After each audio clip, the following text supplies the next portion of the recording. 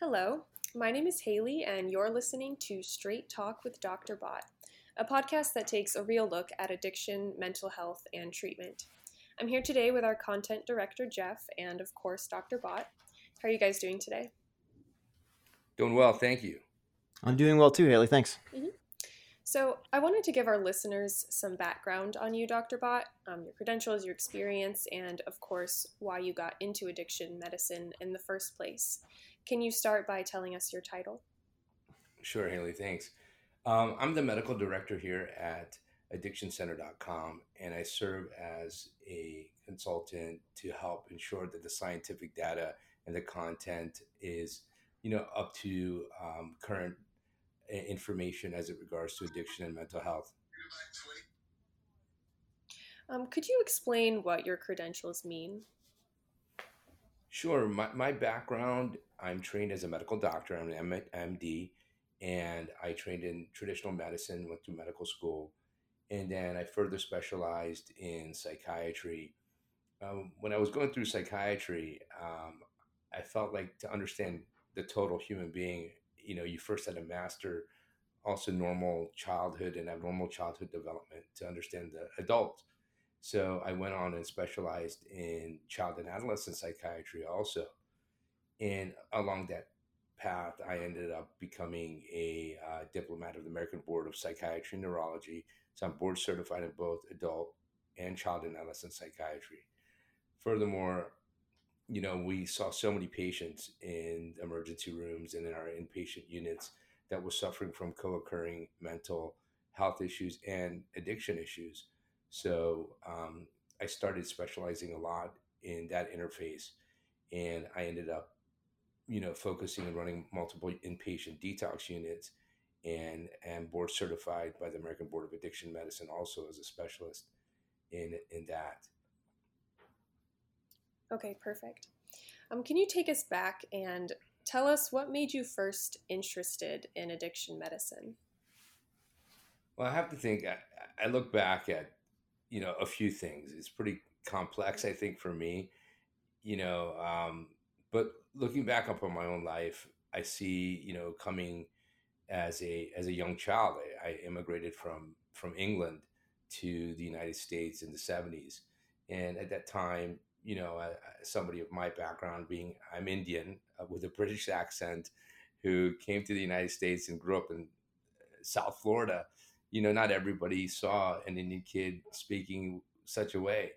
So I was, often, I think the victim of people bullying and I think they were prejudicial and stigmatizing of the way you acted and behaved. And obviously, I went through. I was resilient and became friends, and went through normal adolescence. But I think that resonated with me, acceptance and understanding by people towards others.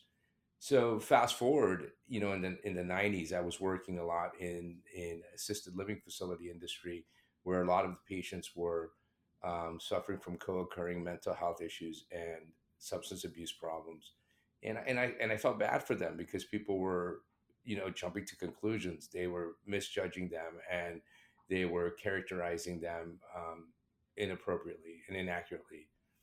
So I always wanted to go into medical school. I loved medicine and science, and I was actually going to pursue surgery. But during that course of my experiences, um, practicing medicine and being in the emergency room and seeing how people who came in who were intoxicated or drunk, or people who came in with mental illness, it's sad to say, but I saw them being treated also badly, and people were jumping to conclusions, and they were, oh, nobody wants to talk to them, or here comes that drunk guy all over again. And for me, I felt like I needed to make a change in this. I needed to make a change for people who are the victims of stigma and prejudice, and people who are not treated fairly.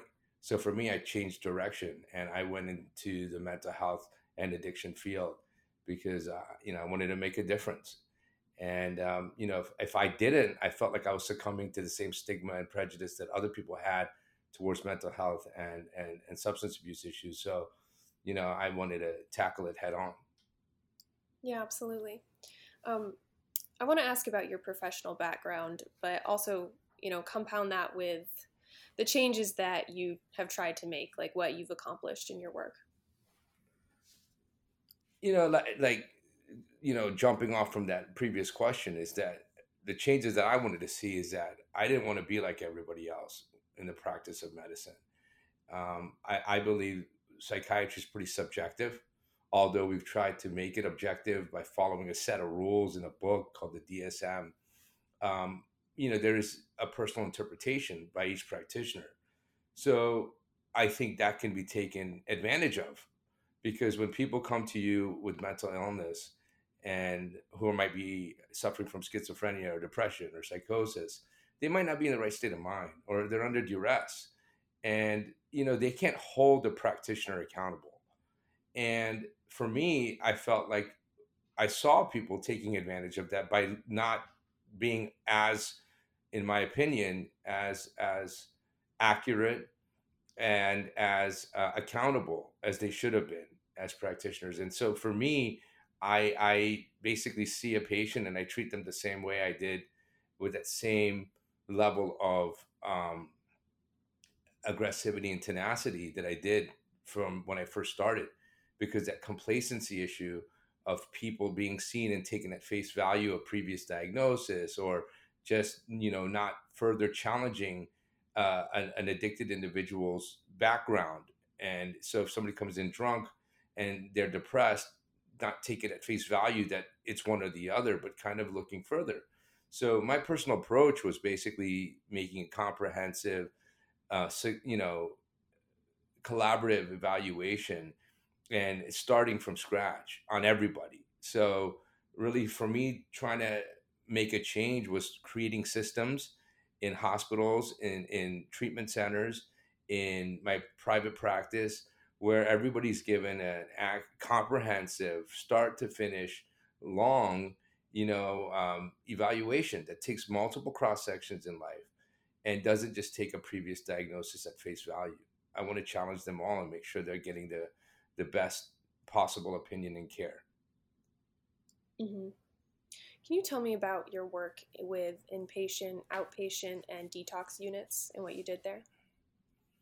Well, in my past, I've worked in various levels of care, we would say. So after I finished my fellowship in child and adolescent psychiatry, I started taking on emergency crisis roles. And so in the hospital, when people are in their most acute phases in distress through, you know, underlying primary mental illness or through secondary substances of abuse, they came to us. They could be suicidal, psychotic, intoxicated, in withdrawal, and they would come to the emergency department. And I've been the medical director of those emergency services. And I've also run hospital-based inpatient units, both for acute psychiatric manifestations and for substance abuse withdrawal detoxification units. And I've served as the medical director of those over time. And I probably transitioned back about 10 years, 12 years ago from that hospital based world more to subacute facilities.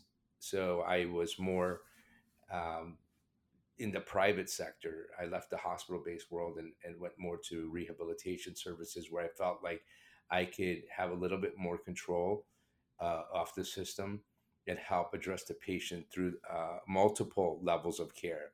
So from detox through maybe residential treatment to a partial hospitalization, and try and help them over a longer period of time, which I could not do when I was in an inpatient, which is kind of limited to just dealing with patients for a few days. I wanted to kind of be more involved over a longer period of time. Right. So would you help patients with formulating a treatment plan long term for them?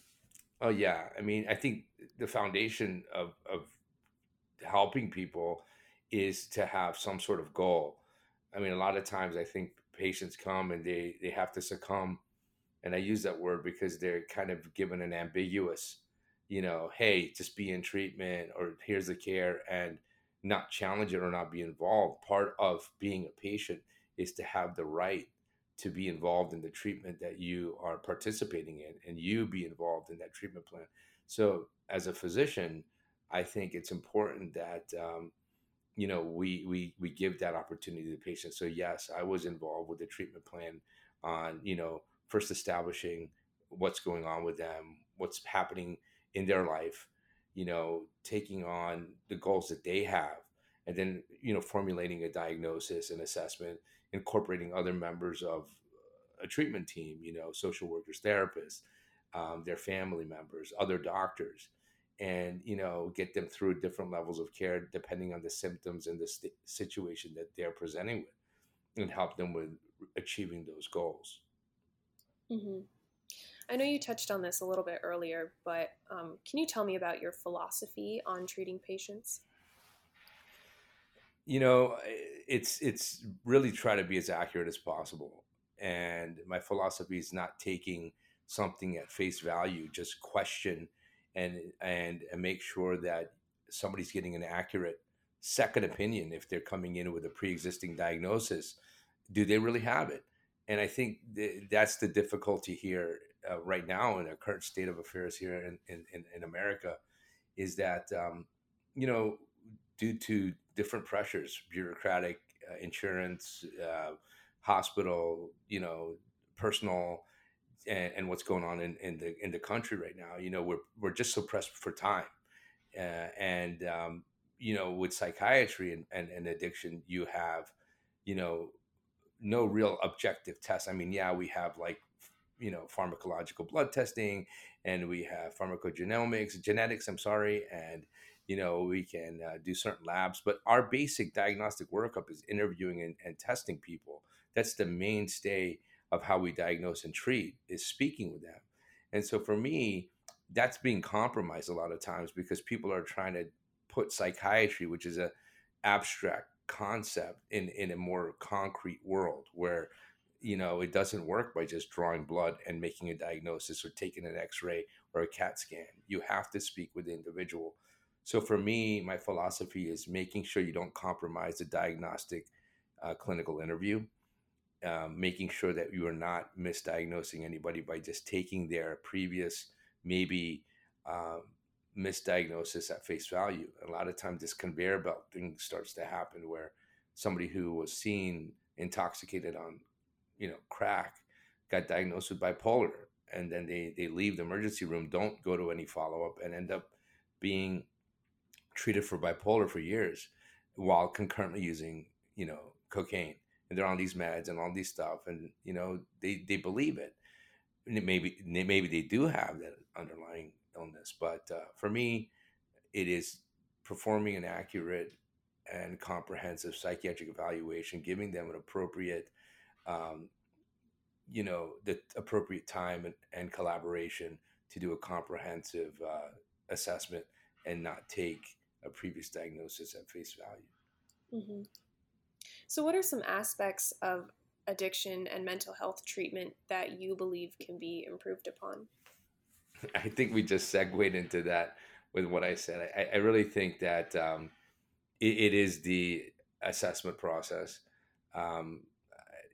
Without sounding so critical, I think the practitioners and the healthcare people, workers in America, under the tremendous duress and distress that's going on right now with the pandemic, this has pre-existed the pandemic, is that we need to be accountable. We need to ensure that we are providing the best care, and especially to our individuals suffering with mental illness and addiction, is to not take the previous diagnosis just at face value. This is not a copy paste and history taking just by self-report.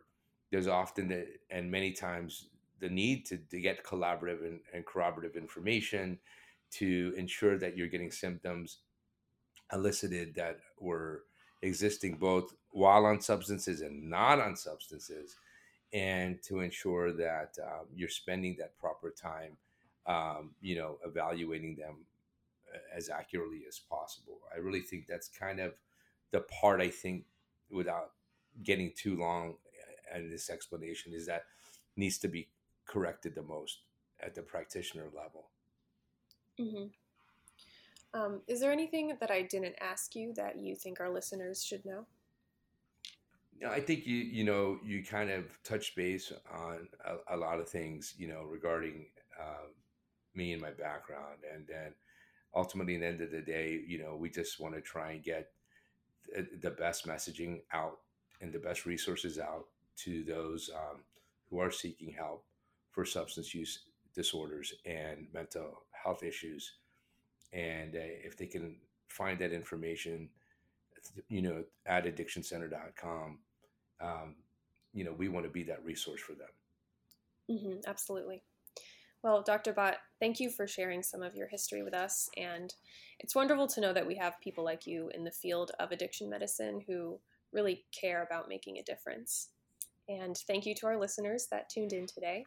We hope to have you next time on Straight Talk with Dr. Bott. Thank you.